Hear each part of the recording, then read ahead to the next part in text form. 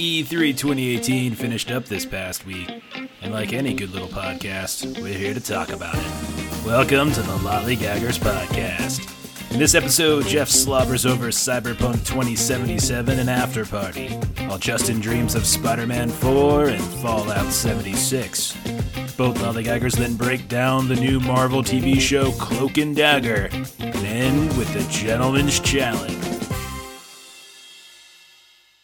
All right, welcome to episode number 13 of the Lollygaggers Podcast, a show about all sorts of different geek things, games to movies, movies to TV, comics, etc. I am one of your hosts, Jeff. I'm the other one, Justin. How's it going? Hey, man. It's going all right. How you doing, man? I'm good. Came from a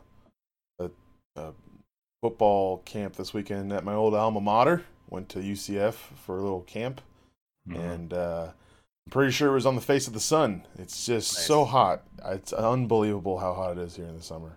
How's the heat treating you over there in Arizona? I don't go outside, so I don't know. I think it's hot. I'm not sure. It's just I'm taking the thermometer's word for it. If you step outside, are you just going to explode? Is that what happens over there? It's like 3 digits, man. Like it's almost, actually we had storms the past couple of days, but like storms for us means like there's thunderclouds in the sky, but like there's no actual precipitation. Nothing actually comes down and hits the ground. So it's kind of funny. But yeah, that's about it. The worst part about us is like once you get into like Central Florida, like center of the state, there's just no breeze at all. And it's like you're just sitting in a pressure cooker. It's just all this humidity just sitting in your face, no relief. It's just anyways, enough about the happy stuff, Florida. Big news before we get into what we're doing, and I already told you this, but I want to mention that in there. I got into the Magic the Gathering Arena beta test, and I'm going to begin probably either later tonight or tomorrow. My goal, as is the goal of our friend Gabe, to beat the pants off you and the one thing that you're good at, so that we can just ruin everything that there is good about you. Every little don't take this one thing, and we're just gonna take it from you. That's what we want. Yeah. Listen, I'm bad at most things in my life, but Magic I'm pretty decent at. I don't know if that's something I can really hang my hat on, but I'm gonna do it. So I opened up all my digital decks. I looked at all these digital cards. Didn't understand any of them. It's very confusing. None of them were Black Lotus cards. I'm very, very sad. Where's the Black Lotus at? That's like the only card I remember other than like lands. That's about it. That's all I did. I told Justin, I'm like, I don't know how to tap my lands, so I keep turning my monitor sideways, but it's not working. Yeah, but anyway, when, and I'm saying when, not if, when I finally do beat the crap out of Justin in his favorite game, I will be sure to let the podcast know, because it will be a very important date. Be very important. It'll probably happen for Gabe a lot quicker. He's really good at games. He's playing very diligently right now. He might already be able to beat you. I feel probably. Like if I want to, what I want to do is hand him the build for a solid deck, and then really play him, see how he does. Just because then it's just at that point it's just RNG and skill. So I'd like to see that. So sure, I might just do that. Anyways. RNG and skill, two things that are completely different from one another. Yeah, I mean, there's a lot of RNG in the computer game. In real life, you can kind of control a lot of that stuff, but in the computer game, it's very RNG. So sadly, though, we have to wait because there's no matchmaking system yet. Like Justin and I can't pair up in a game yet, so it's just sort of random. So I'm playing randos, he's playing randos, and hopefully we'll come across one another, or they'll implement like an actual matchmaking system soon. So that'd be nice. I'm sure they're gonna implement one soon. I mean, next big patch, I wouldn't doubt it. They did that. Yeah, but it looks good. I'm looking forward to it. I haven't played Magic since like the mid to late 90s. Like I started playing Magic within a year or two of it like first kind of coming out, and I played for maybe a year, and then I stopped and did other things. I can't remember what it was I got into after that, but I just kind of stopped girls playing. Probably got into girls. No, it was something else. I think I started playing a sport at high school. Pogs? I think it was Pogs. If it's 90s, it's got to be Pogs. I think it was drugs. It might have been drugs. Okay. It's either Magic the Gathering or hardcore heroin. It's got to be one. I know. Because I can't remember, it must be drugs. That's probably what it was. So, anywho, this episode comes on the heels of E3. So E3 conference just finished up this past week. So it was last weekend. We couldn't quite. It was kind of going on right when we were recording the last episode of the podcast. So we really didn't want to talk about it too much then. We figured we just kind of talk about it here. So we're going to do in our opening rundown here is just kind of go over a couple of the highlights that Justin and I had, like certain things, certain games or announcements, stuff like that, and just kind of talk about what we're looking forward to. Probably be hopefully a fairly quick segment, but Justin, is there something you want to get us started with? So one of the biggest things I was looking forward to this entire time was Spider-Man 4, because I've been looking for a good Spider-Man game since like PlayStation 1, because the last good one was like Spider-Man 2, Amazing Spider-Man 2, like a long time ago. But like, there's a new one coming out. It's made by Insomniac. They're the same ones that do Psychonauts and stuff. And basically, it's completely open world, kind of like a Batman situation, which makes a lot of sense. These superhero games. I like that idea of like Batman Arkham Asylum, or whatever. We can kind of like explore and then do things on the street, kind of like GTA style, but then also do your main missions. So it's kind of like a twist on that. The mechanics of like the fighting looks amazing, but one thing I did notice when I was watching like the demo of it sure looked like Spider-Man was murdering a whole bunch of people.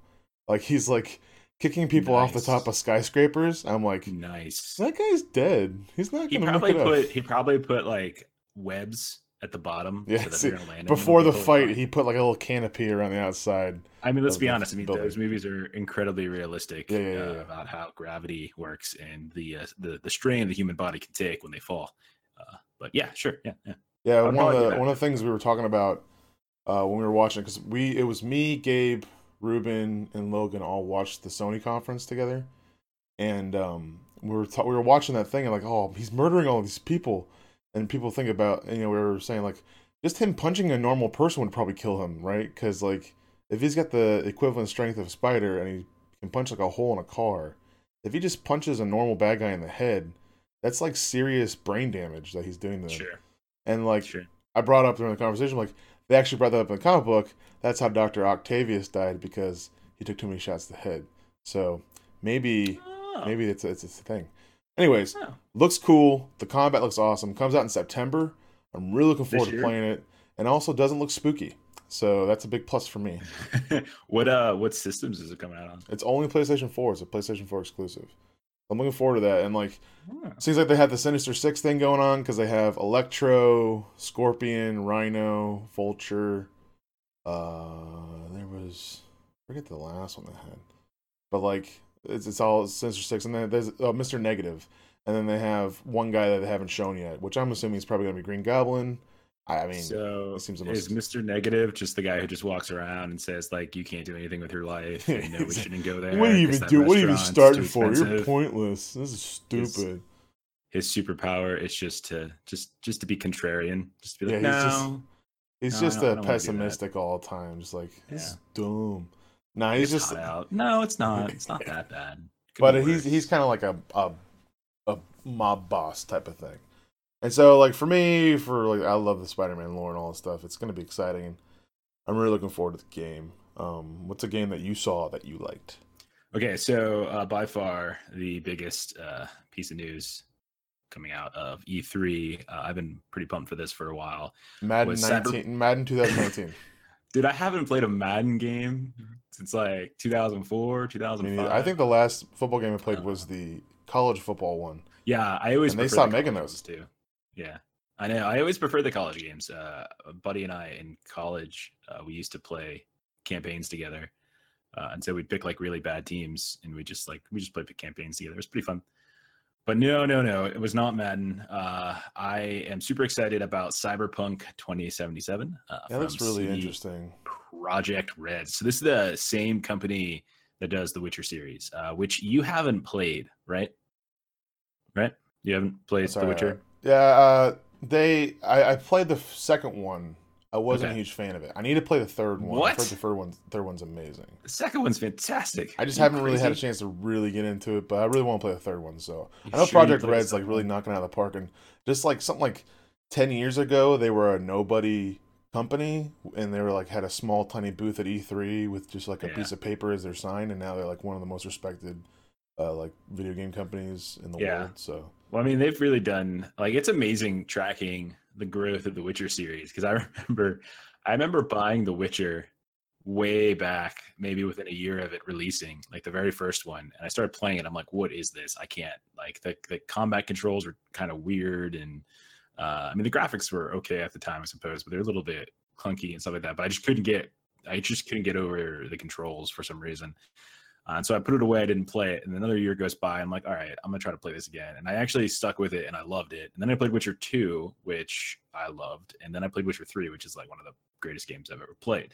So CD Projekt Red, however, is tackling Cyberpunk 2077, which is based off a tabletop role-playing game from, I think, the 80s. And it's as the name would imply, it's a cyberpunk game, right? So a lot of people know about this. It was a fairly big kind of, when I say revealed, like there's a couple things that came out. First of all, there's the trailer that came out, and then some of the, I guess there was a demo that some of the people in the tech media were getting to see. Behind closed doors. It was like a 15-minute thing.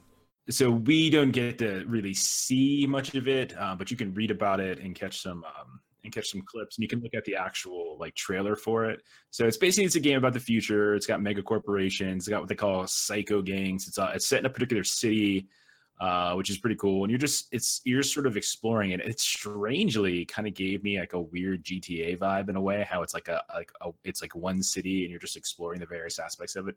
And I think they even mentioned that it kind of had that was sort of the intention, like the idea, like there's this one really big city and you're just sort of exploring it and do certain stuff. Now, the lead character is like, so you play a specific character, they're named V, but they're just like a mercenary who just starts working as a mercenary within the city at the start of the game.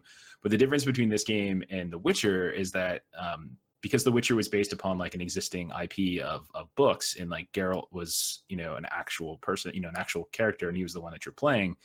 Like you when you play The Witcher, you're pretty much limited to being, Geralt. You didn't really get a whole lot of customization options. I mean, you can build them different ways. You can focus on like mutations, or focus on swordsmanship, or focus on grenades, or whatever. But you still look primarily the same. Even though the third one gave you some slight variations in terms of like hairstyle and like beards and stuff like that, you're still Geralt. So. But in this one, there's going to be like actual character creation. And so you can choose your own gender, you can choose appearance, you can choose like a background that's apparently going to have some sort of implications or consequences to gameplay later on. And so like you can do kind of similar to a tabletop role-playing game, you should like develop stats, right? So it's not just stats, but it's also like the physical thing, like what does your character look like? So there's all sorts of hairstyles, skin color, faces, body type. So that's really cool. I like that.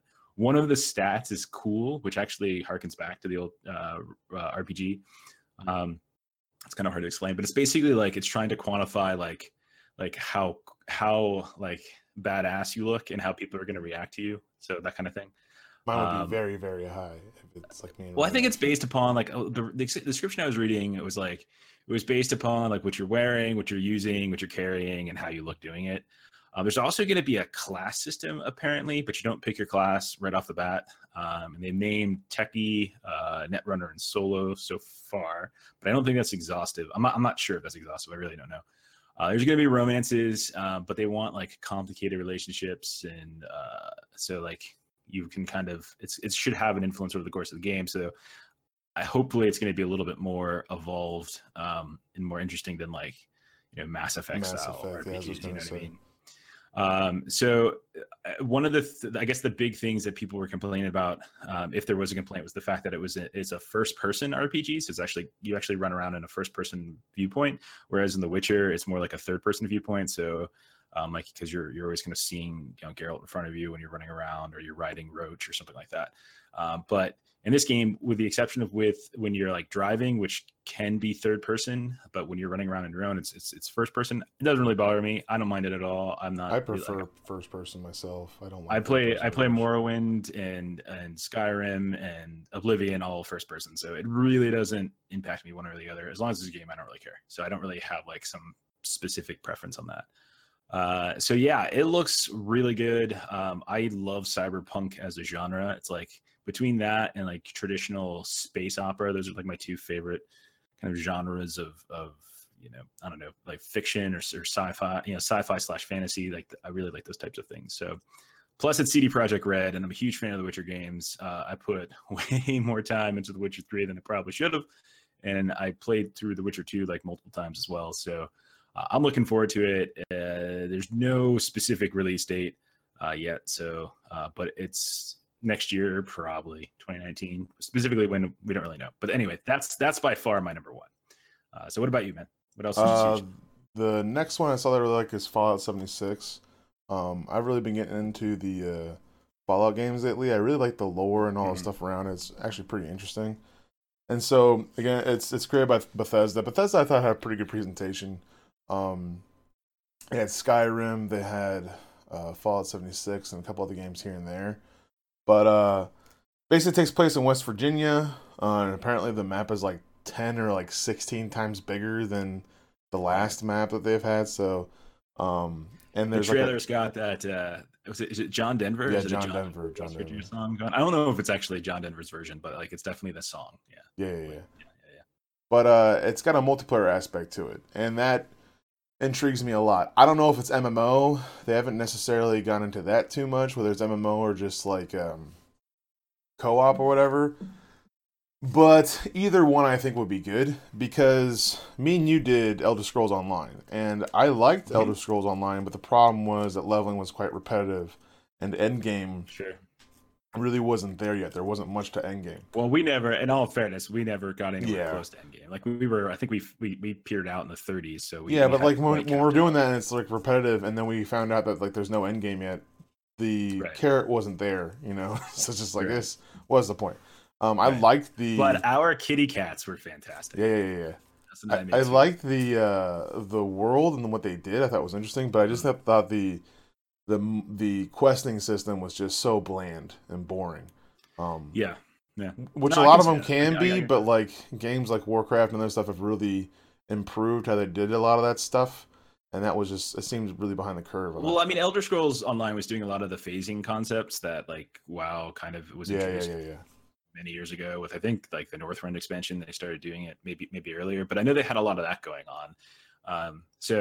But at the same time, like I totally agree. Like when you play like the open world nature of like Skyrim or like Oblivion or whatever, and then you go and you start playing Elder Scrolls, which is more of like the pit stop. Like, okay, I'm at this new little village, and here are the 6 people with exclamation points over their heads. So let me go collect these quests. It's kind of a weird juxtaposition of those two things. But overall, though, I still think it was actually a fun game. Actually an underrated game. I do feel like it's underrated. And I like the way it looked. Innovative, but underrated. I like the art style, and I like the way it looked. I like the way it played. I like the combat system and stuff.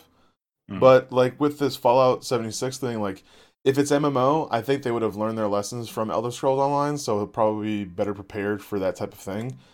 Or if it's just co-op, that seems super fun to me, because these games are so big. They're so big.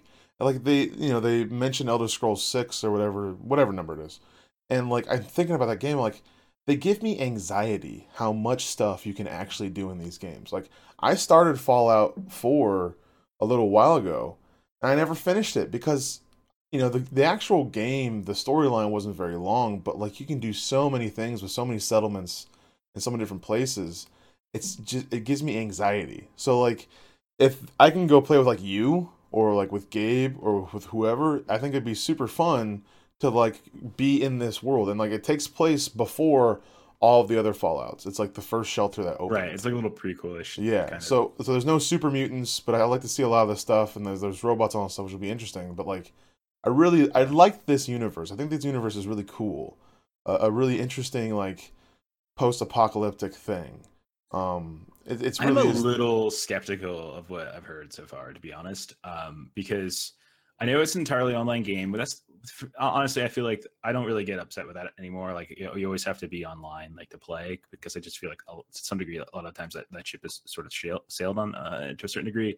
But like one of the things I was reading is that the game doesn't have any interactive NPCs, which is kind of really strange. And so pretty much all characters that you meet, like I'm on the wiki for Fallout 76, and almost all characters you meet are like other players.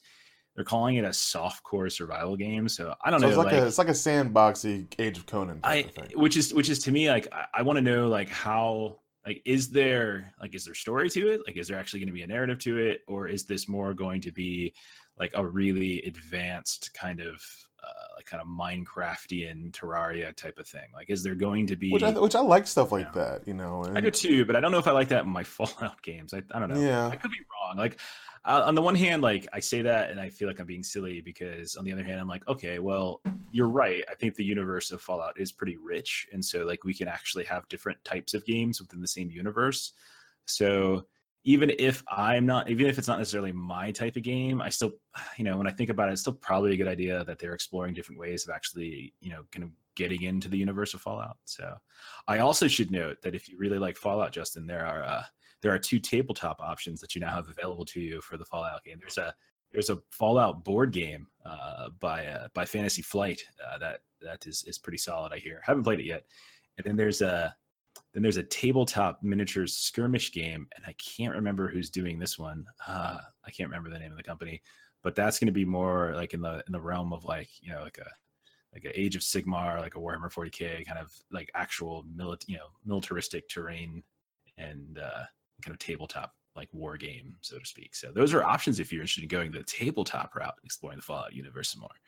So anyway, had to get that in there. I mean, the tabletop stuff. I wish I could play the tabletop stuff more because I like that. Like I played War Machine with my brother, and Warhammer's fun, but like I don't have anyone to play with. The board game thing seems more interesting. But I don't know if my wife would be into that too much. But I wish I could play tabletop. I just can't because no one else is willing to paint miniatures around me. So what? The painting miniatures is so much fun. You could do it yourself. I don't disagree with you. Anyways, what else did you hear that you liked? All right, so another game I have been looking forward to. It's a smaller game. It's called After Party. It's by the makers of a game called Oxenfree that came out almost 2 years ago, I think. It's by a company called Night School Studio. And so their last game, Oxenfree, was like this side-scrolling kind of social conversation game where like you and your friends were like wandering around what basically was a haunted island and solving mysteries and learning about the lore of the island, and had all sorts of weird like time travel stuff. It was an amazing game. It was awesome. It was kind of low key in a sense, like you can kind of just chill and play it, but like there were like little puzzly things you had to figure out, but most of it was just kind of story driven and conversation and weird, and I really like that. And so After Party is kind of their next game coming out. And so here's the premise. 2 friends named Milo and Lola are, quote, newly minted college grads. And I'm getting this from a screenshot from one of the trailers that they put out. But then they die, they go to hell, and they have to try to find a way to drink their way out of hell. So at the start of the game, you're at a college party. You think they're at a college party. I saw this one. This one was really cool looking. I like so good. The art style's so neat. Art style's fantastic. So cool. Yeah. It sort of is taking the same style of game and almost the same style of art from Oxenfree, but it's doing something that's a bit more fantastical, obviously, because like Oxenfree was very real world. Like you were, on an island and you're dealing with people. Here you're in hell, and it's like this kind of cartoonish. They actually even use the word in an interview I listened to where they say like Pixarian kind of in a way, kind of a tone. But at the start of the game, like you're at a college party, like at your standard college party, and they're drinking and all that kind of stuff, and they think everything's the same, but all of a sudden, like everyone's dead, and it's just like demons are messing with you, and you're actually in hell. So you're in hell, but it's funny. So it's supposed to be sort of a funny game, and like it's all about like the 2 friends. Like Milo wants to be like a social person, but is kind of awkward, and Lola doesn't really care about that stuff and wants to be like, wants to change the world in some way. And so the game is really about them actually drinking their way out of hell, kind of finding a loophole that lets them get back to the land of the living. And they're doing a variety of literal drinking games. Okay. And you're engaging with the various denizens of hell and having conversations. So like there is one scene I watched where you were playing beer pong. And there's like a karaoke thing. Apparently there's like some sort of DDR type thing, and like an Indiana Jones thing where Marion in the beginning of what's it called, Raiders of the Lost Ark, is like having like the drink off competition, that kind of stuff, and stacking glasses. And so that's really like fantastic. It's hilarious. It's also very non-linear that they're saying. So they want players to kind of go where they want to go, and so you don't actually have to play the game in one particular order. You can kind of go to different locations, and it's very story driven. In hell during the day, demons and devils kind of do the normal stuff, which is like they torture people, etc., etc. But at night, they commingle with humans in bars and stuff, and like they kind of coexist. So it looks like a really fun little game. If you've ever played Oxenfree, it's the same company, and they're kind of taking what they did in Oxenfree to a new level. The kind of dialogue tree, the time dialogue interactions, which always, they tend to have consequences and stuff like that as the game progresses, which is really, really interesting. Except this theme is really playful and kind of really bizarre, and it's this wonderful mesh of kind of ideas of like the actual concept of hell, but like making it kind of in a funny, almost satirical light, where they're kind of making fun of the way in which people's perceive this kind of thing, but also the kind of the silliness of like this. They were at a college drink, they had a party, they were at like a frat party or something like that. So, but there's some videos out now for After Party. You can kind of take a look at it, and if you haven't played Oxenfree yet, I highly recommend it. You can probably find it fairly cheap at this point since it's been out for a little while. And with a lot of the summer sales going on, I'm sure Oxenfree, I would guess Oxenfree might get a discount here or there. But After Party is coming in 2019, I think fairly early. It's going to be on PC, it's going to be on Xbox, it's going to be on PS4, and it's even going to be on Switch. I know you and I don't use Switch, but like that's kind of cool though. It's not a game that seems to be kind of very system reliant. It's not graphically heavy or anything like that. So I think a lot of systems will be able to play it. But After Party looks really cool. Yeah, there's a bunch of little indie games I'm looking forward to. Like, there's a new Ori game coming out. The original Ori was amazing. Like, the music's fantastic, and it looks like it's like almost the same, but they added like new moves and stuff like that, which I'm really looking forward to. Because what was cool about the game was just the mobility of it. And I saw Oxenfree too. I was like, this is really weird and cool. I like it. So, or not Oxenfree. It's really good. After Party, really whatever. So, anyways, last thing I kind of want to talk about was the overall presentations of the E3. Like, they did this big spectacle of these presentations, right? Each group comes out. I think it was first it was EA, and all their stuff was who cares because it's EA. EA's just getting crapped on left and right because of what they did with Battlefront, and that every game they do is just a money grab.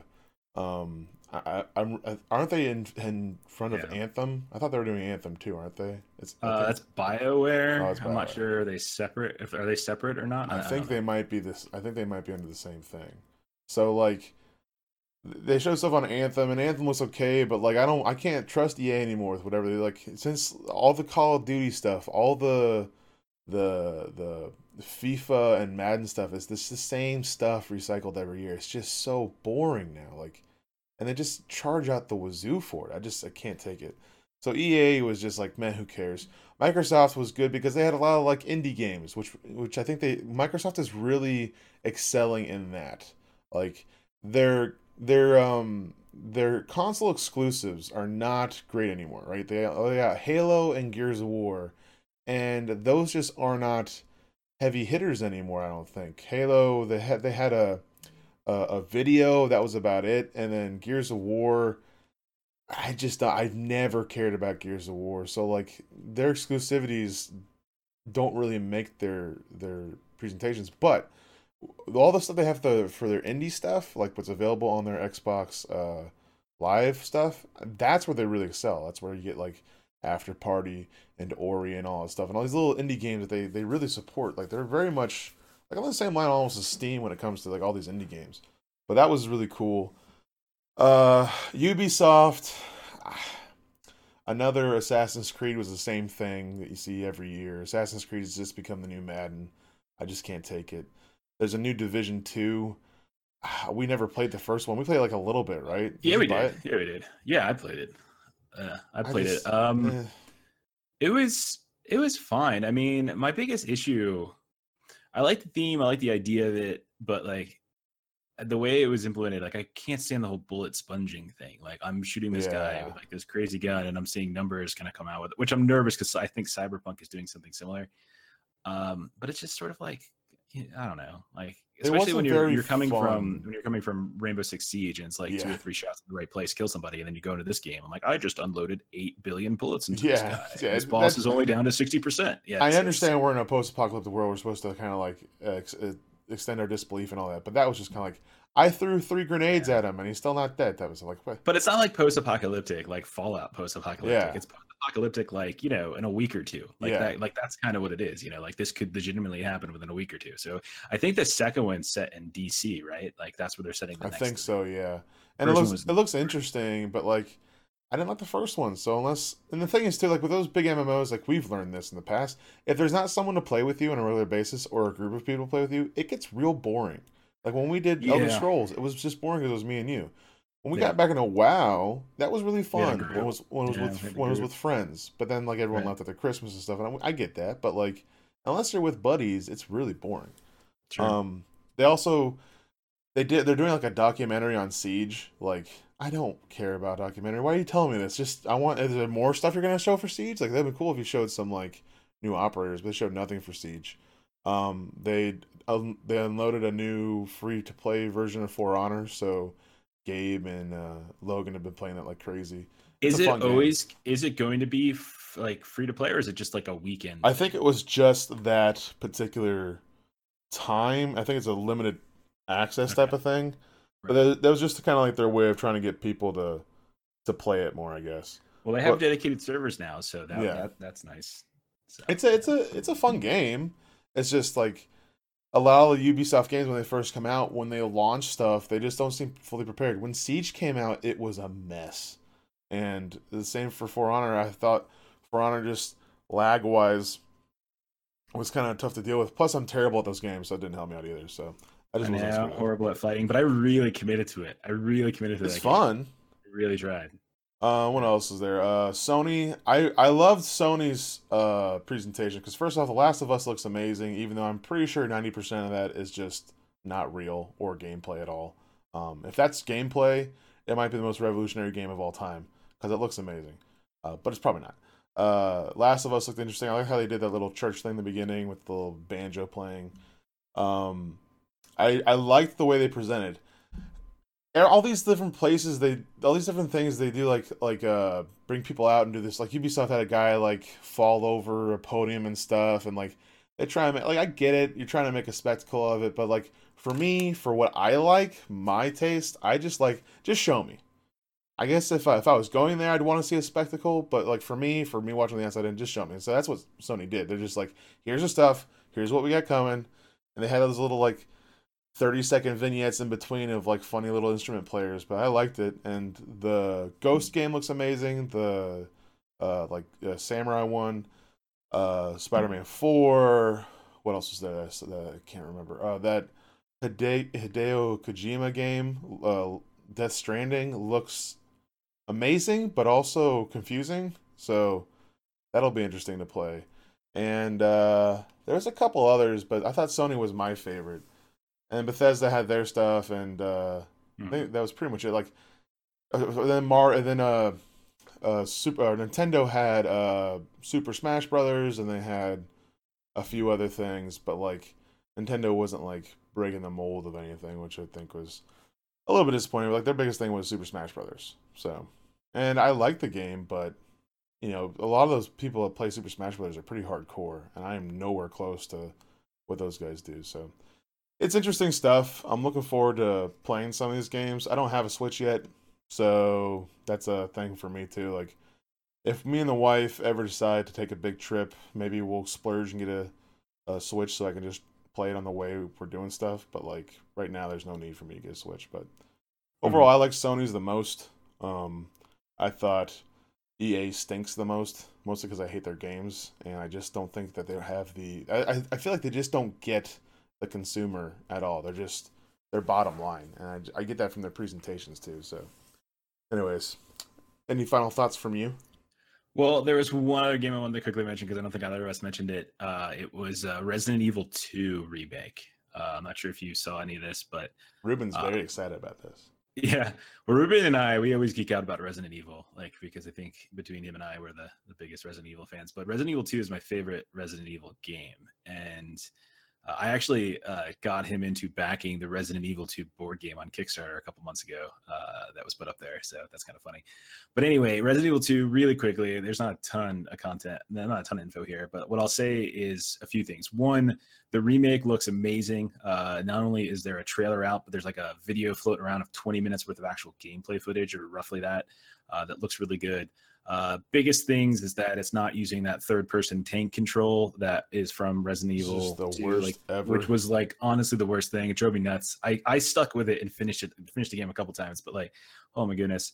But it's instead using kind of an over-the-shoulder Resident Evil 4 kind of thing, which is good. It's also using the same engine that Resident Evil 7 used, and Resident Evil 7 looks pretty good. So yeah, that I game's think amazing looking.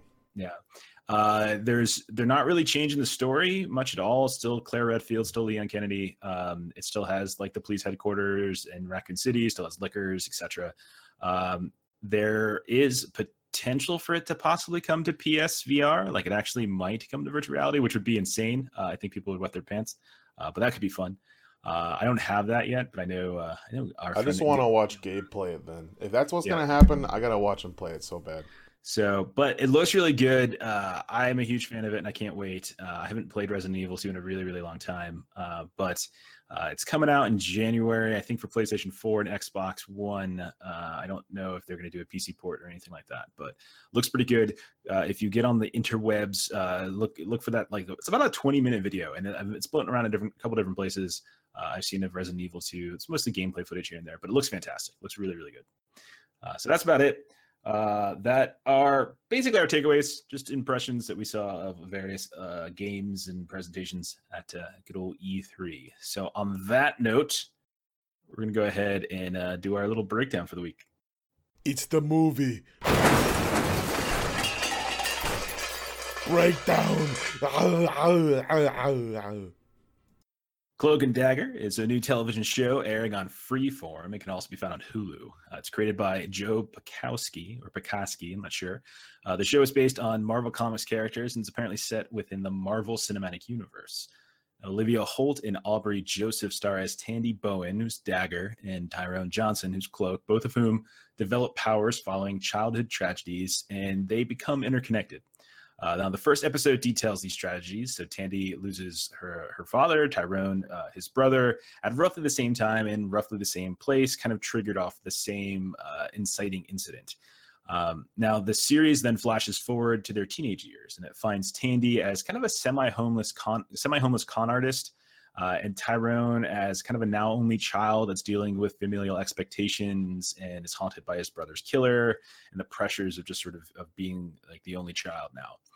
Now, while the two Tandy and Tyrone haven't really been a part of each other's lives, they have very little memory of their kind of fateful meeting when they were children. Circumstances arise within the first two episodes that see the stories of Cloak and Dagger intertwining.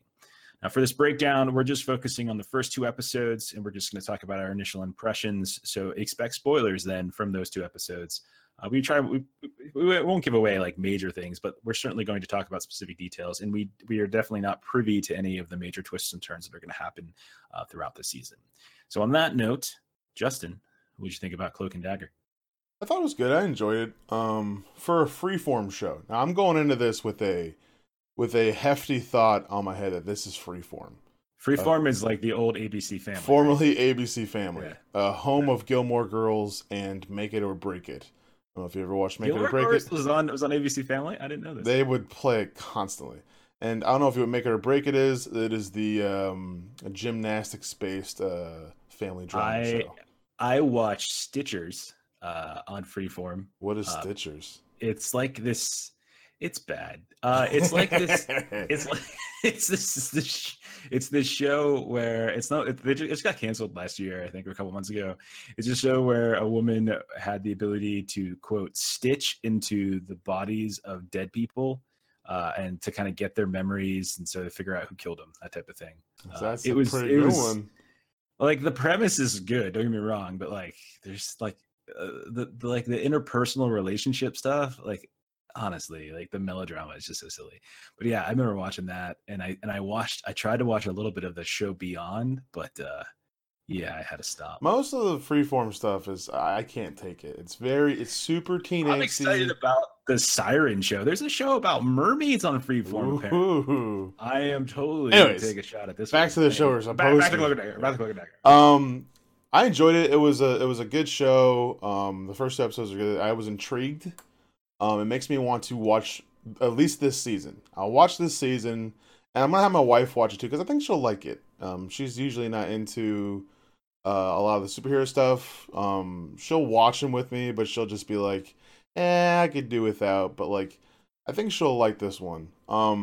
It kind of is a twist from the original source material, because in the original source material, Cloak was kind of the scallywag, if you will, and Dagger was I the. won't.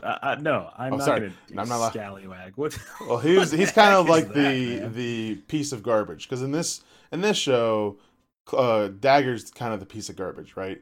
And Cloak, he's just having a hard time That's with a little his. judgmental, Well, but she I does mean, tons of drugs and anyways. And then she had a rough childhood, man. anyways, so they kind of switched it, because in this one, Dagger has the questionable actions, and Cloak is just trying to, not disappoint his well-to-do family and stuff like that. So, or at least his hardworking, good family. So, like, it's a switch from that. In the original comics, they got their powers through like a heroin substance, because it took place in the '80s, and it was like a big old allegory for drug use in America. Um, I thought the characters were interesting. At first I thought the girl was going to be terrible, because the first opening scene when she's in the club and stuff, I was like, this ain't that interesting. But then, further as she goes on, I thought she was really really interesting. I thought she was a good actress, and same for the guy. I was worried about watching the previews if the guy was going to be any good, but they both do a pretty good job. All those side characters are interesting too. Um, it's a little angsty. It is a little angsty, but I think it's just enough for me that where I'm not like, come on, kids, let's go. Because like my wife will watch Pretty Little Liars, where in like Pretty Little Liars, these teenage girls think they can solve the problem of murder, instead of just going to the police. Like that to me is just so stupid. Like, just talk to the police. Excuse me. I beg your pardon. That's pretty much all Riverdale is. So I will Just talk to the defend police. that ground. I will die upon that hill. I just don't understand. Why don't you just talk to the professionals? You're not. Because they're incompetent, man. They're incompetent. They know Like what they're and doing. this one doesn't seem to have that stuff, And I like, read Nancy Drew when I was a kid, so okay. clearly, yeah, Well, we're like Hardy Boys. Cloak's doing stuff that's questionable morality and trying to take some of the law into his own hands, but like it's not like he's avoiding talking to people because there's a reason why he can't and stuff like that. It's angsty esque, I guess. It's not overbearing for me. Where like I hate the shows where it's like these kids know better than the adults. Like, no, you don't. When I was 16, I was very stupid. I'm 31 and I'm still very stupid. But when I was 16, I was not smarter than the adults because I've barely experienced life and I don't know how real world is. So like when shows do that, it drives me a little nuts. This one doesn't seem to do that too much. It's more just based on like the interconnected drama between what's going on in their home social lives with a sprinkling of fantasy, which I'm sure over time it's going to get bigger and bigger. So that's what I thought. What did you think of this show? Okay, so I liked it. Actually, I was kind of surprised that I liked it, but um, because when we were originally trying to figure out what we wanted to review this week, you're like Incredibles 2, and I'm like, no, I don't want to do I that. saw And that. It you're was like, really good though. Jack maybe Jack's Cloak and adorable. Dagger. And I'm like, no, I don't want to do that. I'm like, all right, between the two, I'll do Cloak and Dagger. So we did Cloak and Dagger. But I liked it. It reminded me a bit of Runaways from the Yeah, but challenging. I thought it was done better than Runaways though. I agree. I I thought like actually the agree with premise you. and the setup was a lot better. I also didn't feel like it was particularly hokey the way other freeform shows I have experienced have, including Stitchers and Beyond. It didn't have that kind of hokiness to it, which was nice. It actually, if you wouldn't have told me it was on freeform, it was on the former ABC Family, I probably wouldn't have noticed yet. It seems like it could be like on like a sci-fi and fit in really well into what they do, Something like that. Like it feels like, yeah, like it didn't. It had like a tenor or a tone that felt to me that it was a little bit kind of more serious and adult than some of the other stuff that I've seen. Granted, I'm not like an expert on freeform, entertainment, but so there's a couple things I liked about it specifically. I thought that the manifestation of their powers was kind of interesting, and how there were times in which they were hoping to manifest them, didn't manifest appropriately. like especially with Cloak when he's getting his butt kicked and he's like trying to Yeah, I use thought the that was tarp to really get the cool. heck Like out.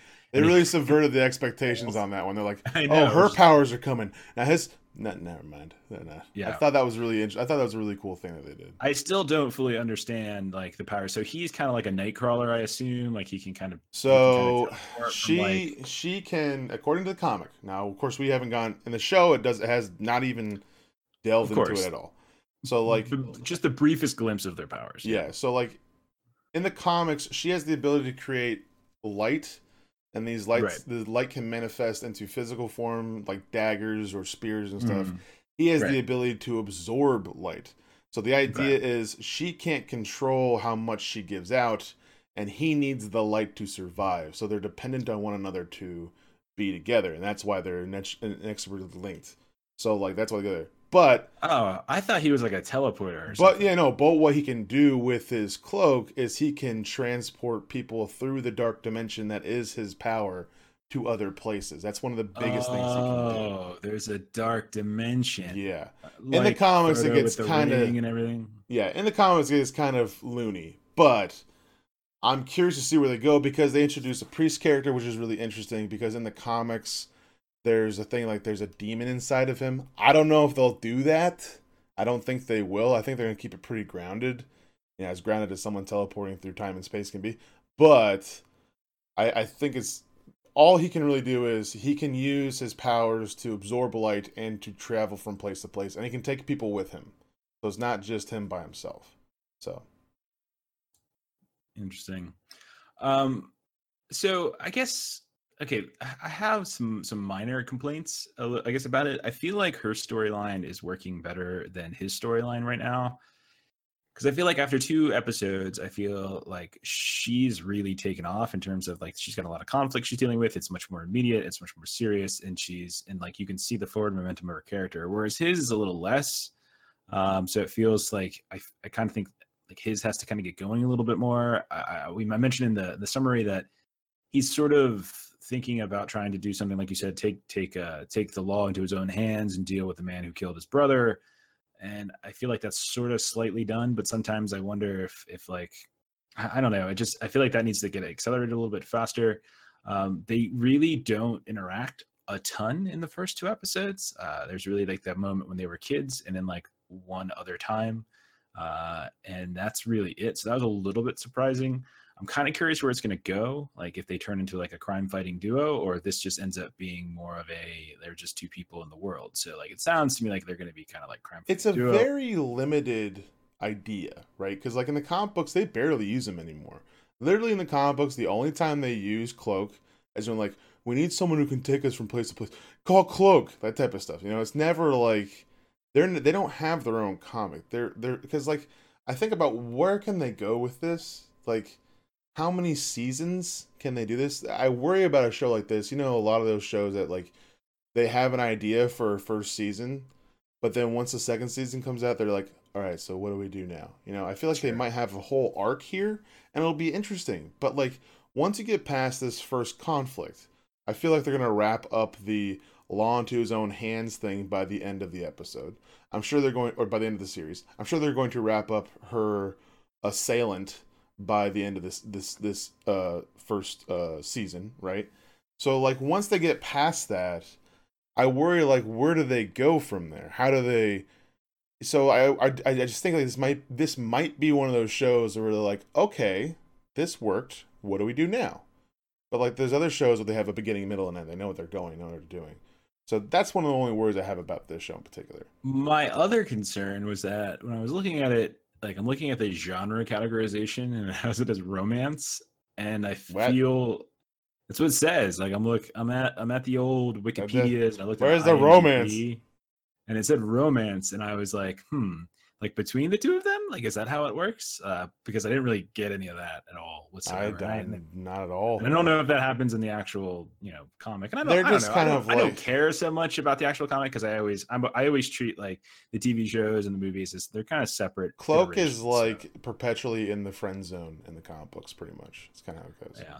Well, she has kind of a really supportive boyfriend right now who I feel like is kind of willing to do anything for her. So, that's kind of cool. She's totally hung him out to dry, but hey, whatever. That's fine. So I guess there's those two things. I do worry about like if they do go that kind of romantic route, that it gets a little bit Too kind of mushy. complicated or too, yeah, exactly. Which I don't want it to be. I kind of like the fact that it's just two people who are reeling from a childhood tragedy, and you were seeing the kind of consequences of it. So I kind of like that, and I like that there's no like big overarching kind of crime fighting thing going on, because that's how I am. Like I don't I don't mind powers, like superpower stuff, supernatural stuff. I love that kind of crap. But what I don't like is like when it gets into the sort of stereotypical superhero crime fighting stuff. I always feel like that gets a little bit extreme, and like I kind of get tired of it. It feels sort of exhausted to me. So like if it's just these two people who happen to have powers, who are kind of trying to find their way in the world and trying to find a way to kind of deal with the kind of consequences, I do feel like there's going to be something coming back with the inciting incident. I'm not going to say specifically what it was, but the inciting incident that kind of triggers the deaths of the two principal characters, that kind of drove them to their, the cloak and dagger to their respective positions. I do feel like that's going to come back, because I feel like they dropped a bunch of hints. Like that's going to be kind of an underlying or overarching mystery. And that might have to do perhaps even with the origins of their powers, is what I was sort of theorizing without Well, I knowing know that anything like about the comics. the That's what it feels like. Roxxon Corporation is like in Marvel is kind of like Right. in Alien the Corporation. You know what I mean? It's like Right. it's that thing where it's this Well, in looming Alien, thing. it's the Weyland-Yutani. Sorry, yeah. So it's like Wayland Industries, where it's like it's this Weyland-Yutani. overarching It's a hyphenated thing. Weyland-Yutani interested. Thank you. But like it's this thing where it's like it's this overarching evil that it's too big for any hero to take down on his own, right? Like Right. no matter how powerful Wolverine is or Captain America is, they can't take down this corporate interest, right? That type of So thing. then it's probably less of like their personal story and just like a way to tie in with the cinematic universe or with. But I do think you're right, though. I think it will be.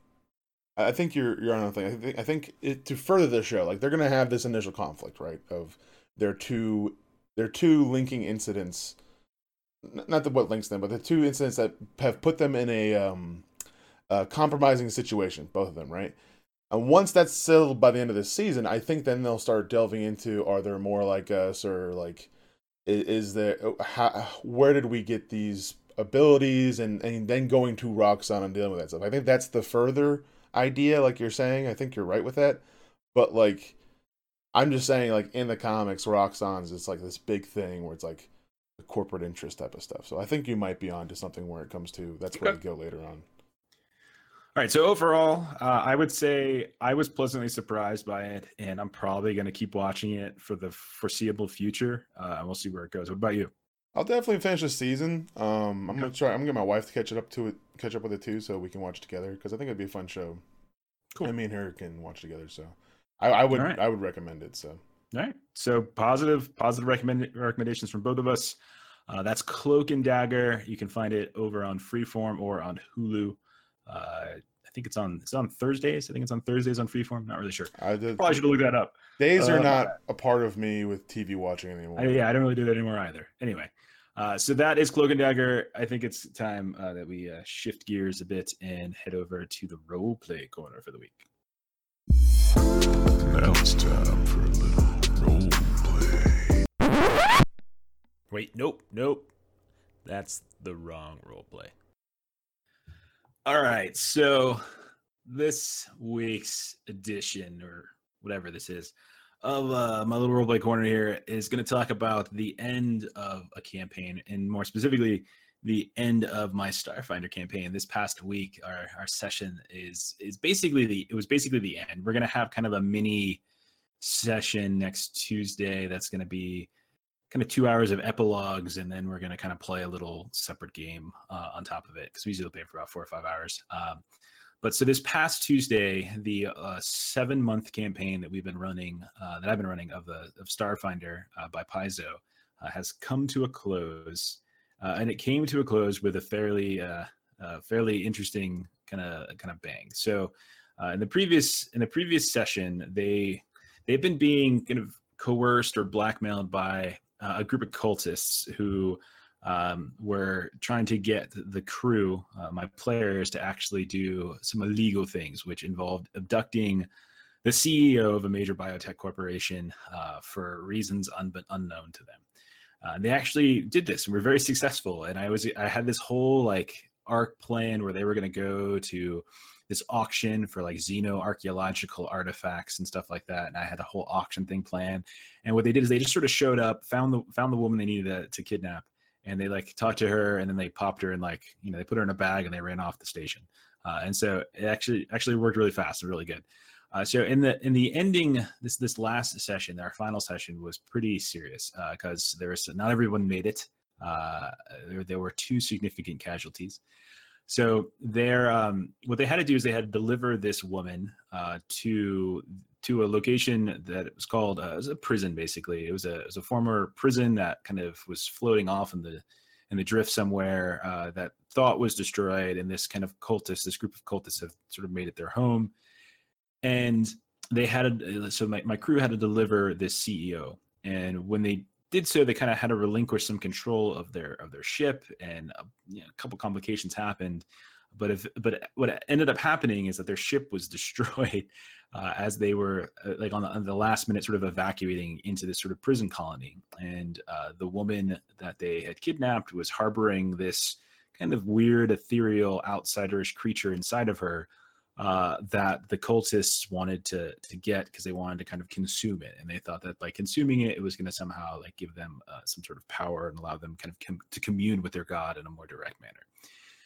And so this wasn't something that they, the players actually figured out, and they were being blackmailed because they had a bunch of their friends and families who were kind of over the course of the past 7 months who were kind of started disappearing, and so they were part of an organization, like a mercenary organization, and and of all the ships in the mercenary organization, they started disappearing, and like, what the heck's going on? Like, why are they being picked off? And so this company, like their company that they work for, has been targeted.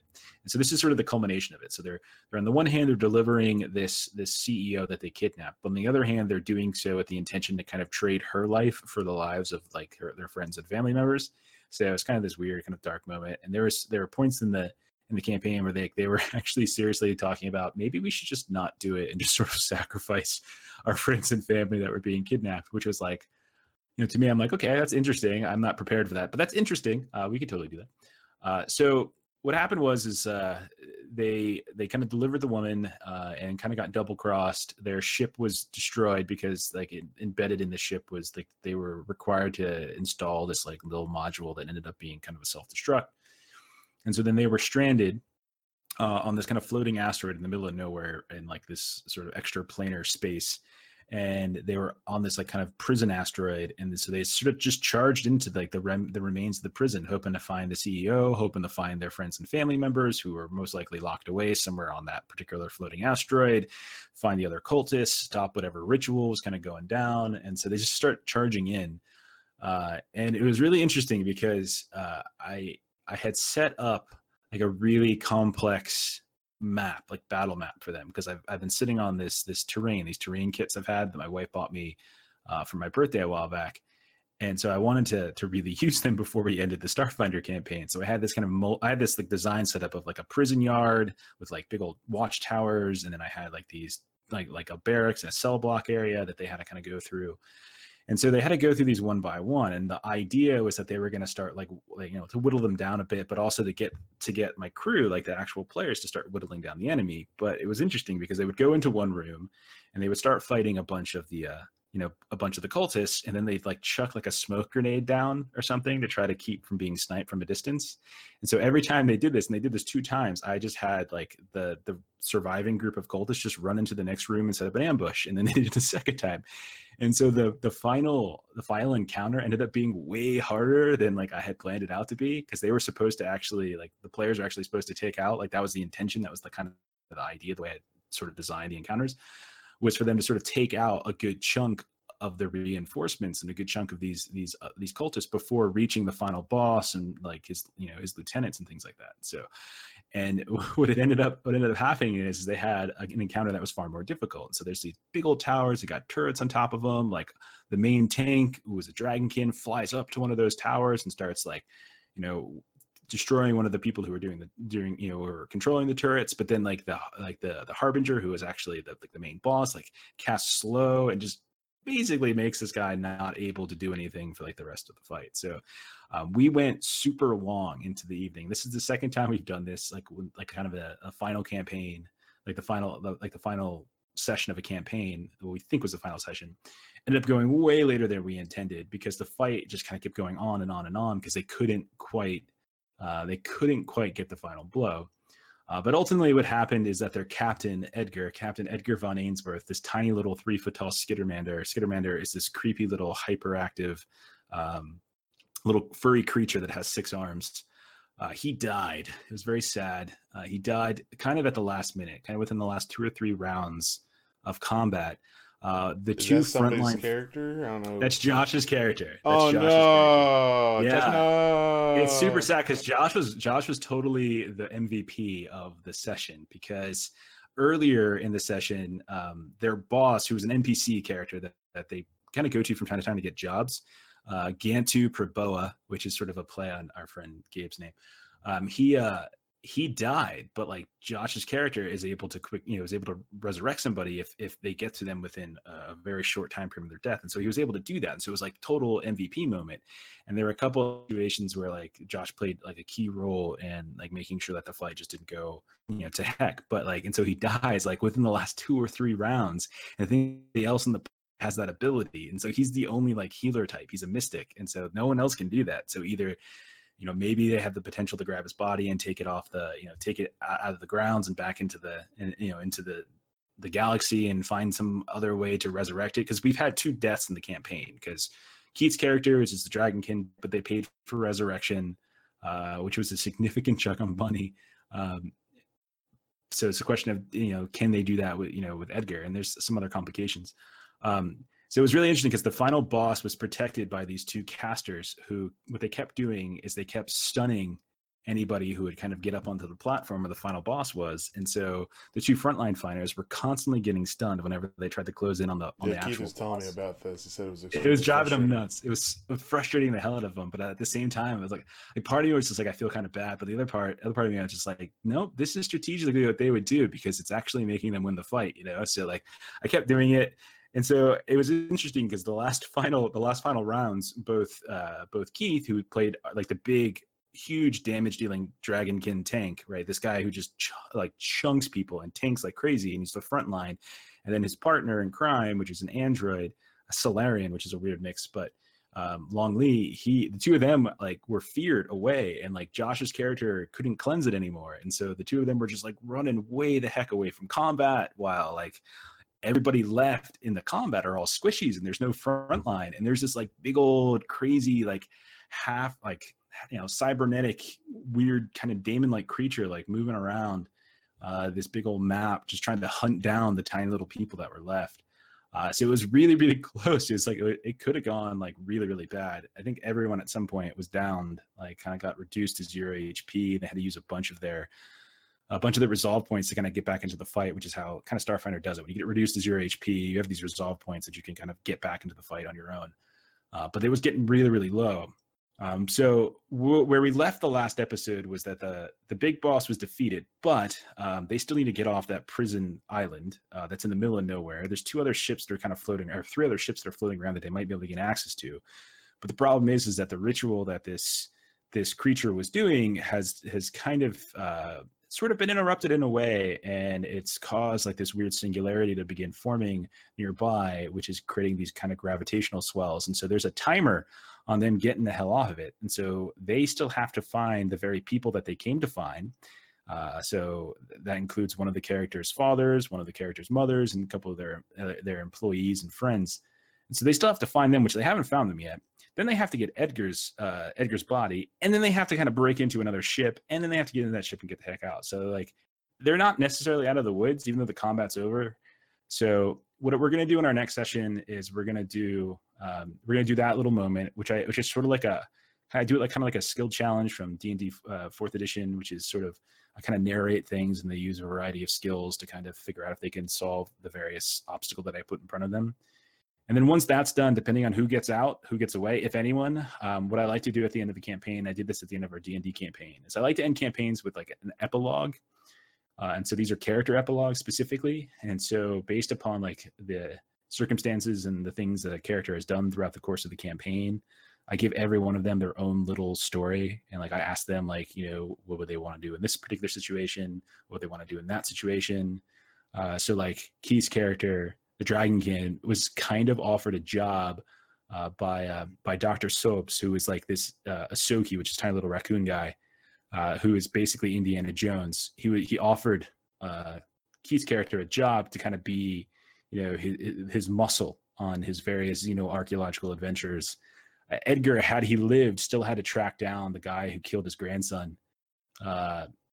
Then like Coder's character Benwick, his father is missing. Kind of went missing on his home planet after he was like working on this like submersible. So he has to go kind of find him, that kind of stuff. Like Long Lee's character, the android, he realized he actually had a brother android, or not so much an android as a robot, and like has instructions on how to kind of resurrect him in a way. And so maybe he goes and actually does that. So I have all these little nuggets down that, while we won't necessarily get to them in the course of like a normal session, I like to do them in epilogue sessions to offer some sort of closure to the characters, and like the idea that this is kind of still continuing in some way. So, but anyway, that was the end of my Starfinder campaign, with the exception of kind of this little epilogue last maybe 2 hours on Tuesday. Then we're going to play another game, and then we're going to start our D&D campaign. So the next time I do one of these roleplay corners, I'm probably going to be talking about starting and the things I'm doing to start off this next 5th edition campaign that we're going to kind of mess with for a little while now. But anyway, Starfinder, it's fun to kill your players. It feels really good. I don't mean their characters, I mean literally the players. It's really fun. And now, it's time for the Gentleman's Challenge.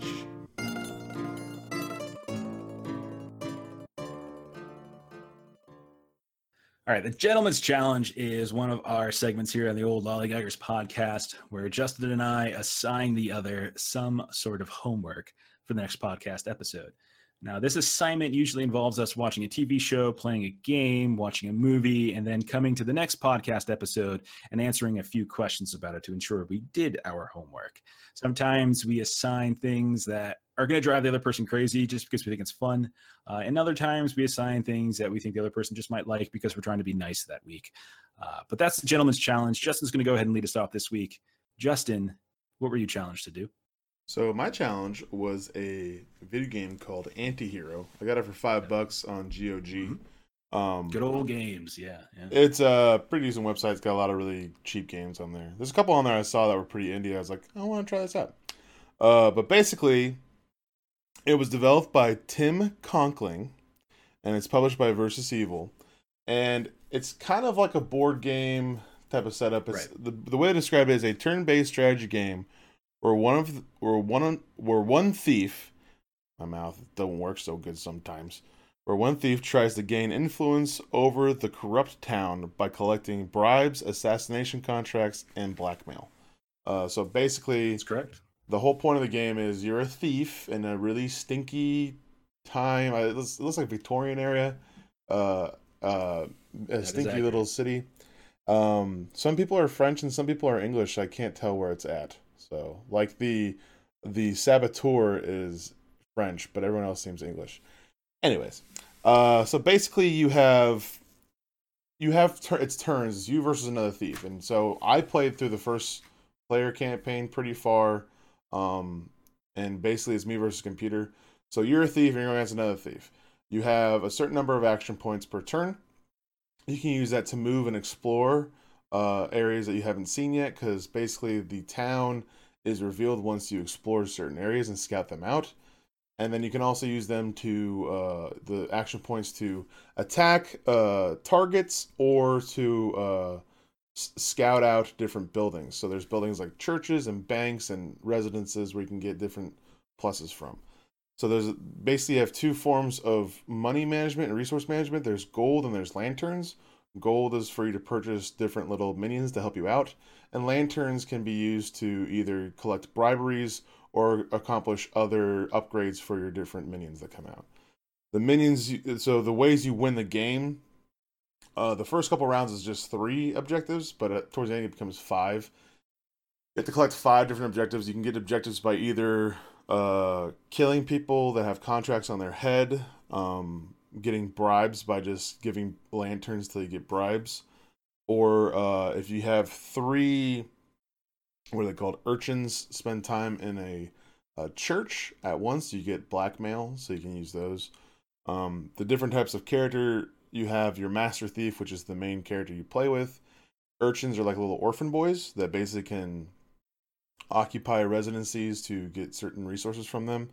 You have a thug who can basically wall off an area, make it difficult for you to progress through. There's a gang that basically beats people up, which can help get rid of contracts or remove people from residencies through evictions. There's a saboteur, which puts bombs in residencies. So if someone tries to evict someone from there, you basically make it so they can't do that. And they set little traps. And then there's a taunt officer, which might be the creepiest character I've seen in a board game style turn-based thing ever. It's called a truant officer. Truant officer? Truant. Like that was taunt officer. But it's really not that. It's really creepy because he's like basically picking up little boys and taking them away, which I guess makes sense because of truancy. But either way, it's very easy. Hello, Bobbite. This type of stuff. I'm like, oh, creepy. And so basically, you use your different resources to go about the game and try to collect your different objectives. Meanwhile, the person on the other side of you is also trying to do that while also trying to stop you from collecting your objectives and different goals. So what did I think of it? I thought it was fun. I'm not good at turn-based strategy games. I'm what you call a big dummy, right? And Justin, come on, man. Yeah. I'm not going to disagree with you. I'm just saying, you know. I just like XCOM. Like this reminds me of like XCOM, right? Like there's. I know you're not like shooting aliens, but like it's just a turn-based thing. I'm not good at turn-based strategy at all. But this was fun. The art style is really cute. I really like the way like big, like giant chibi heads, tiny little bodies. I think that's really cool. I like the different ways you can like win the game. So like. It's not very linear based way to win the game. You can win the game in like 6 different ways if you really try your best. The way you kind of set stuff up, you can set up roadblocks to make it so that you're making it difficult for them to do it, but also creating a streamlined way for you to succeed later on. I like that multi-tier level way of thinking. That reminds me a lot of like Magic the Gathering. When that was happening where it's like, okay, I'm going to put a bomb here to ensure this blackmail. And then I'll up my attack this round so that next round I can kill this contract. And in the same round, get a bribery. So I'll have bribery contract. I have a previous bribery, and then or I have a previous contract, and I'll now have my blackmail. So it's like you're kind of like thinking 3 steps ahead. I like that idea of multi-tier strategizing. I'm just not good when it comes to like that isometric type of strategy thought. For me particularly, I'm not the best at it, but yeah, I enjoyed it. And I do see myself playing later. It's worth the $5. At the very least, it's worth $5 because it's fun, and you can do it online and play against real human beings. That probably will be where I kind of get into it more. I like knowing that I'm making someone else miserable. I like that aspect. Like when I play Magic. That is why I do this podcast. Yeah, for it makes me so happy. To record, I am miserable. Like for me, I like that feeling. When I do Magic Online stuff, I like knowing that the guy on the other side is getting real pissed off. I enjoy that. So like if I can do that with this game, so strange. It's fun. Like when we used to do PvP on World of Warcraft, it used to make me so happy. Like when we used to do the when we did our Smurf Paladin and Warrior. Oh yeah, Fogelberg and Bolton. When I was Michael Bolton, you were Dan Fogelberg. I was Dan Fogelberg. And we were just 100% so successful on getting flags back. Gulch. It was so good, but like I knew it just made people so angry and frustrated, but it was hilarious. Yeah. So like I love that type of stuff. But so yeah, I enjoy it. Cool. I thought it was really, really fun, and I really like the art direction of it. And I thought it was the art reminds me a lot of Darkest Dungeon because it's kind of got that kind of cut out quality to it. It's not. I mean, it's not as gloomy and dark, and like you said, a little bit more cheesy. Yeah, not so. Had the same sort of feel to it. Spanish Inquisition-y, and not so much like that. But I enjoy. These are the same. This is the same company that does Armello, I believe. If there's like an expansion pack to get Armello characters and stuff like that. Yeah. Which I thought was cool. Cool. So Anyways, what are your questions for me? All right, so you already got one, which I was asking about the different types of victory points, the basic types of victory points. And you listed them: assassin contracts, blackmail from churches, and bribes. I have another question, but I would like you to clarify. Okay. What do truant officers do? So you can take the urchins and occupy residencies, and through that you get different bonuses. Like each round, if you have like, if it's 3 kids in a normal residency, you get like, I think it's a discount on the cost it takes to get more urchins. And then if it's 3 urchins inside of like a bank, you get coins every round. Like each place has its own little benefit. But what a truant officer does is it goes in there and it evicts every urchin from that particular household or residency and makes it so that you can't get that bonus anymore. So that is correct. That's really rough Excellent. to deal with. Okay. So next question. What's the name of the bar in the game, and what happens when you fully upgrade it? Oh, no. I can't remember the bar. That's incorrect.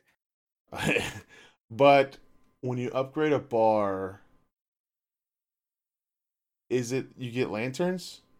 That is incorrect. The correct answer, the name of the bar is the Strange Fellows Pub. Oh, yeah, Strange Fellows. Wonderful name. And thugs and gangs get a health bonus. Okay, I was way off on that one then. Okay, so you're... Which one's lanterns then? I don't remember off the top of my head. Yeah, it's just normal residencies. Anyways. Yeah. Okay, so next question. Better hat, top hat, bowler, or fedora? And please defend your answer. That's real tough because those guys with the bowlers, those like NPC thugs that have like the mustaches, it's tough.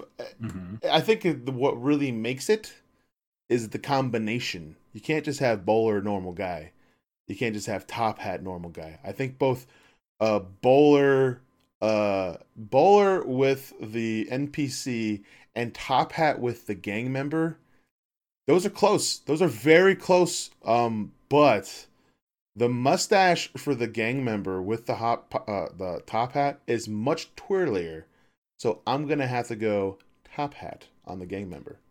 Okay, that's the correct answer, but you got to it the wrong way. It's kind of like, oh no, it's kind of like when you do a math problem. As a math teacher, you get the answer and like, okay, cool, you gotta check it. You gotta check it. But you went about it the wrong way and you just sort of stumbled into it. Yeah. The correct answer is the top hat. Okay, you're 100% correct there. Okay. Is because the top hat is what the goat wears in the Lollygaggers podcast logo. Hey, guys, that's why. I see. It's a tricky question. I'm going to go ahead and give you half credit for that one. Give you half credit. All right. And then the last question. Best orphan from literature, comics, movies, etc. And please defend your answer. What is the best orphan from literature, comics, movies, games, etc.? Please defend your answer. I'll have to say the elf from Elf because I just love that Christmas movie. It's really good. So I'll say Will Ferrell from Elf. That's not even remotely close. The correct answer is Punky Brewster. Punker. So you did pretty well, actually. You started off great. You got 2 right off the bat, and then it kind of went downhill. I feel like the last one was 2.5 out of 5. I know that last one was a little bit tilted the wrong way, but I'm just gonna take your word for it that I was just completely wrong. So that's all right. Even if the correct answer isn't Punky Brewster, the correct answer is most certainly not Elf. It's a great movie. I like the movie. Oliver Twist, Little Orphan Annie. I mean, it's in her name for crying out loud. No. He knows That's all Santa I can remember Claus right now. Batman, Robin. He's not an orphan. He's just Batman. What? Well, he lives in his home, just with British. How do we define orphan? It's interesting. It's interesting. Well, Elf lives with people, so that doesn't. Yeah, but they're not his family members. And it's not his home. Does Batman? What are you talking about? He still lives in Wayne Manor. It's not like he's living in a strange place. But he doesn't live with his family. Because his family's dead, man. But like Alfred's like family. Not his family. He's hired help. He's hired help. It's still his home, so I consider that orphan at all. Incorrect. And your answer is incorrect. Okay. Oh well. Anyway, I tried. On to my turn. Justin, oh geez. This is a gem. Justin challenged me to watch a wonderful film by the name was of it a film? Is that what it was? Death Race 2050, which is part of the whole kind of death race culture. There was a movie about 10 years ago or so, or maybe 15 years ago or so. There was a movie from the 70s. So there's other death race movies, etc. And this kind of continues or remakes, or I'm not exactly sure. It says, I've read that it's the sequel to the 1975 film Death Race 2000, but I don't know if that's true. It's directed, well, I should say first it's produced by Roger Corman, which is a fairly big name, but it's directed by G.J. Echternkamp. Sorry, that's crazy. My favorite director. And it stars Manu Bennett, who I recognize as Deathstroke from Arrow. That's Slade Wilson right there. And it's also got Marcy Miller, who I don't recognize, but when I looked her up, she's in Days of Our Lives, or she was in Days of Our Lives, which, funny story, is the soap opera I watched when I was a kid with my sisters. Let's see what else. It's got Malcolm McDowell, who you recognize him from literally every bad sci-fi / action movie of the past 40 years. Tank Girl. And it also has Yancey Butler, and I don't know exactly why I'm mentioning her, but I did recognize her, and I felt really good about myself for recognizing her for some reason. So there you go. That's the leader of the resistance. Is that what it was? Yes. Okay, so what's the story? It's the year 2050, hence the name. That's a good question. What is the story? Yeah, and it's no longer the United States of America, but it's the United Corporations of America. And apparently the UCA is overpopulated. There's a really high unemployment rate. I'm looking at the old Wikipedia, and it says the unemployment rate is 99.993%, which is kind of high, I think, a little high. Nah, that's fine. So as part of the governmental structure, what they've decided to do to combat some of these problems is they put together a cross-country death race that goes from old New York to new Los Angeles. They all have these fun little names along the way. Like they're not really called that anymore. And so like Utah, like they made a Mormon joke, and there's other places. West Virginia had a funny one too. Like Washington D.C. is formerly known as Dubai, so which was really confusing. I was gonna do that one for a question, but I was like, that one's really easy because you see the big old spire. Right. So anyway, there's this whole thing where like they're doing this because they're trying to, I guess, curb population, which honestly doesn't make any sense because during the course of the race, there's only like 5 racers, and you get like 10 points per person you kill during the race, and like I think the max score was like 200 or 300, so at most they're killing like 30, and so maybe, you know, if you say each person, that's 30 people, we're really making it rough. That's like 100 to 150 people it kills. Like it doesn't really make sense. It's completely illogical. So that story doesn't make sense. So they got this thing going on where they're driving around, and like the worst. Oh god, the car designs are terrible. Anyway, Manu Bennett plays Frankenstein, he's kind of the recurring character. You've seen him in other iterations of Death Race. He wears a mask for a little bit, and then they take it off. So he's kind of like the beloved character.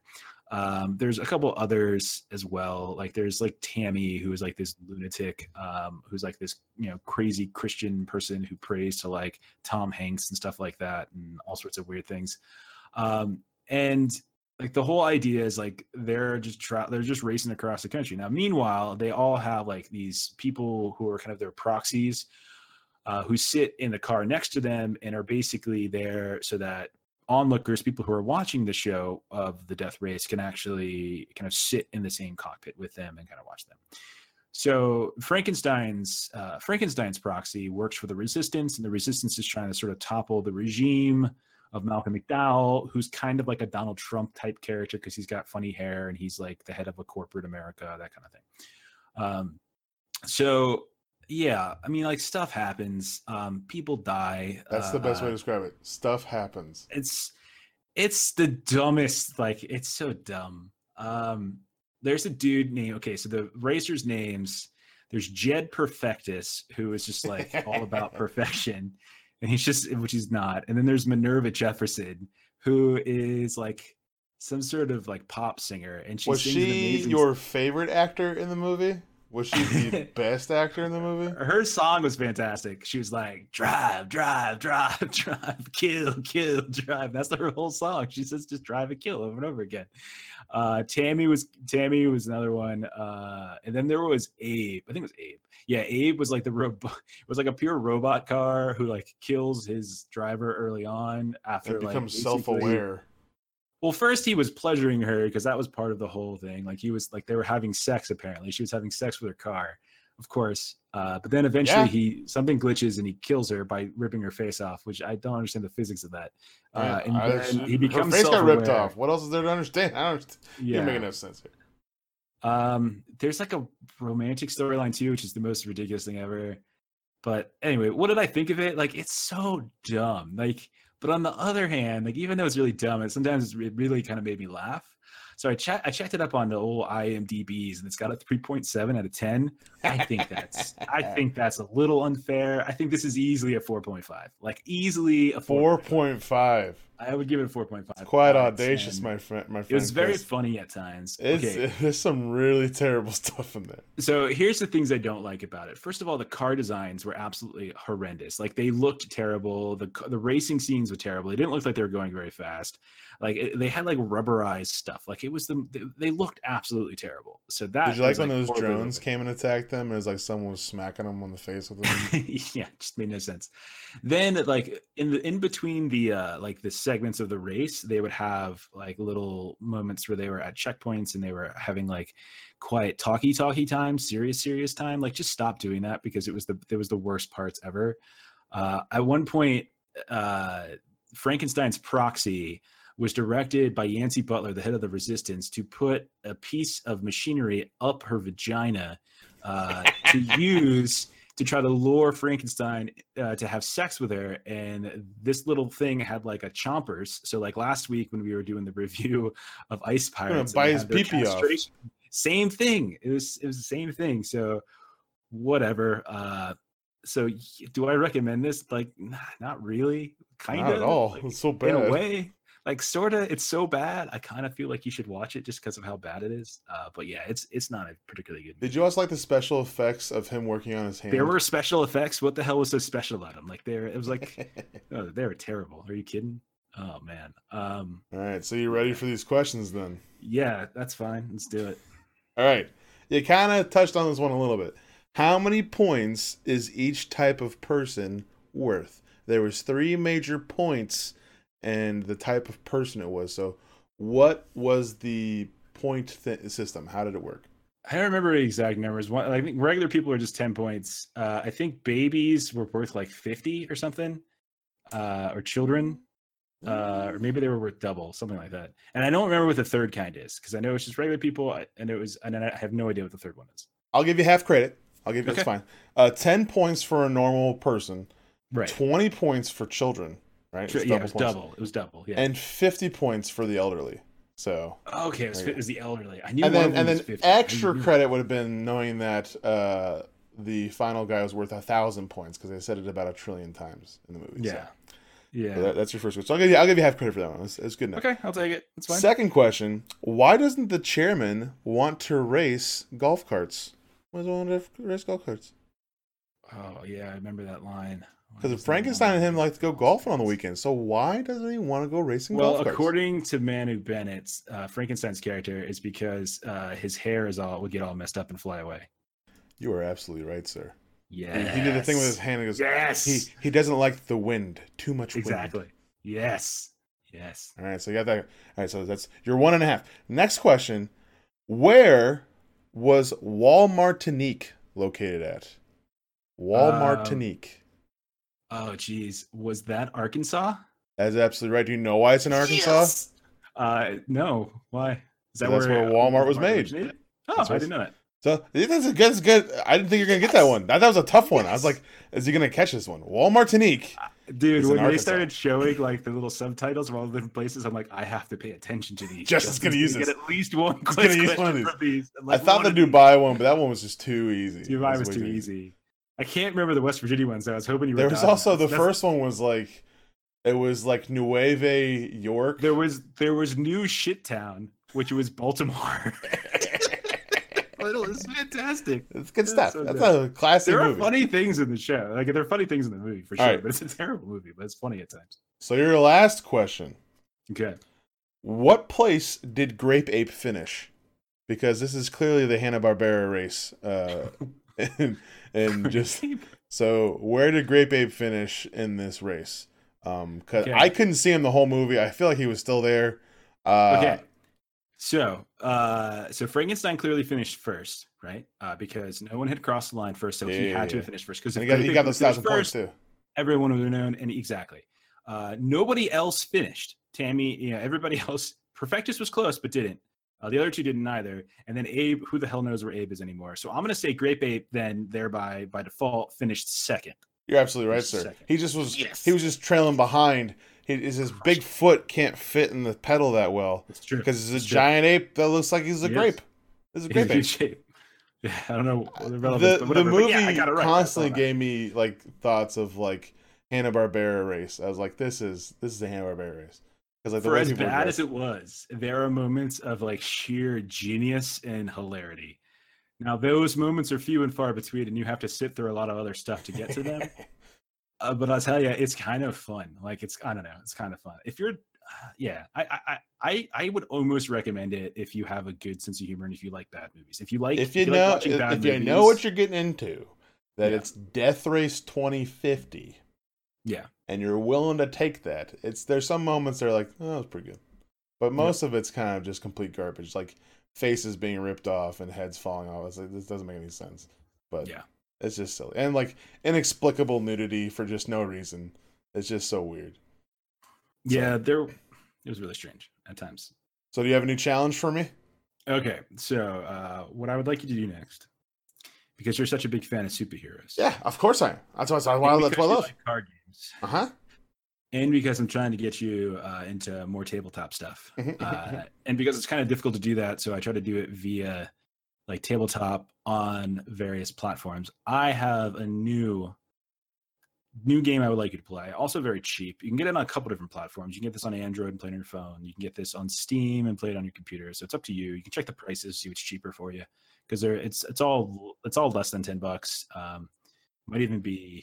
Might even be like free to play on Android and like you buy. I'm not really sure, but anyway, the game is called Sentinels of the Multiverse, and I would like you. It's based on a card game. It's the iteration. The iteration you're playing is based upon the kind of tabletop card game. It's been out for several years now, but it is a game that reminds me very much of Champions Online, the MMO superhero MMO that we played a little bit here and there, and that Wobbly wanted to play more than we did, but that we played many years ago. Wobbly just wanted to play it because you can make a lobster. Because you make a lobster, man. I know. That's the only reason I want to play that stupid game. All right, so Sentinels of the Multiverse. Okay, I've written it down. I'm ready to go. Are you ready for your assignment? I was born ready. So no, I wasn't. I was like, I don't know what to give him this week. I can't go superhero or angsty. I do that all the time. I can't. All the time. I gotta try and switch it. So I'm scrolling through Netflix and I get across the crime dramas and I find something that might be the most amazing crime drama I've ever seen. It's called. Oh my god! I think I know what this is. It's called The Sniffer. Okay? I knew it. I had it on my list to give to you, but I couldn't because I was in the middle of a new trilogy. A detective drama who solves crimes by sniffing. Yes. Oh my god. Which I'm pretty sure that was a satire. Dumbest idea for a TV show ever. I'm pretty sure that's the satire. Like they made that joke on I think it was like 30 Rock or something. They already made that like actual joke and they made it an actual TV show. So oh my god. You're gonna watch The Sniffer. I cannot believe I saw this too. And like you know how Netflix does the autoplay of the actual trailer, and like you actually see him like tilting his head up a little bit and sniffing as like these women walk by while he's waiting in an airport terminal. I'm like, this looks terrible. Oh my god, I can't believe you're making me watch this. Oh, it's gonna be so good. I just like what can I give him? The thing is, Justin, it's been on for 3 seasons somewhere, apparently. Oh my god. There are 3 seasons. Like, not 3 episodes, 3 seasons of episodes. I hope you enjoy The Sniffer. I hope you really get that one. That's what I get for giving you a nice, good video game to play. And now another good card game to play. I have to watch Death Race 2050 and The Sniffer. All right. And on that Enjoy note, it's time to say goodbye to everybody. So you can find us up on the old interwebs at lollygaggerco.com. That is our little blog site. We post all our episodes up there and a couple other videos here and there from our friend Uncle Probo, Papa Probo, whatever the hell name he's going by these days. You can also get us on the old Twitter at lollygaggerco. It's LOLLYGAGGERCO. You can find us on iTunes, and if you can, and you don't mind, and if it wouldn't cause you too much angst, could you please drop us a little review? You can also get us on Google Play, Stitcher, and all the other places that you might find your podcasts there. So even if you don't want to get on old iTunes and do that, which would be really helpful if you could, drop us a review wherever it is that you feel like dropping us one. Justin, on the other hand, or something like that, is also a professional streamer. And he's been doing some streaming lately because Twitch is bombarding my darn email inbox with notifications. So Justin, where can they find you on Twitch? Twitch.tv/Jehoofah. That's JEHOOFAH. I started up Alien Isolation last Thursday. I played about an hour of it, and I haven't even seen the alien yet, and I almost pooped my pants. So it's such a good game. How far are you in? I got to the British guy got impaled, right? And now I was waiting for just the tram to come pick me up, and just the music and like the anxiety of the tram not getting there fast enough was driving me nuts. I was just sitting in a corner like, please, no. You're ridiculous. It was rough. It was scary. So you haven't even started the game yet, and you're already freaking out. It's like I'm like an hour in. It's like an hour. So all right. Okay. And on that note, let's say some thank yous. You ready? You know it. Okay. To credit card and debit card chip readers, especially those at my local grocery store, it's a Fry's. You are the most reliably unreliable piece of machinery I've ever encountered. You never work, and I always ended up having to slide it anyway, but I always have to go through like the 3 attempts before it lets me slide it. But anyway, thank you for not changing and never improving in the 4 or 5 years that I've been trying to use it. So thank you. To the kids that destroyed our school vans on Saturday morning, making it so I had to drive teenagers to a football camp all the way in Orlando, and also making it so they sweat in the back of my nice leather seats. I want to thank you for the terrible inconvenience you put into my life, and also have to drive these kids now to a new camp on Tuesday. Thank you so much. All right, to the people in my neighborhood who drive around in golf carts thinking that they're the same thing as riding around on a bike, they're not. It's not exercise, but at least my dog doesn't freak out as much with golf carts as bikes, so, there's that. Thanks. And finally, I want to thank my wife. She went to St. Augustine this weekend, and she went to a hot sauce store and found me some Mad Dog 357, and one drop made my tongue feel like it was going to rip off my body. So finally, I found something that hurts me. It's got scorpion peppers and ghost peppers in it. It hurt. It was really good. Anyways.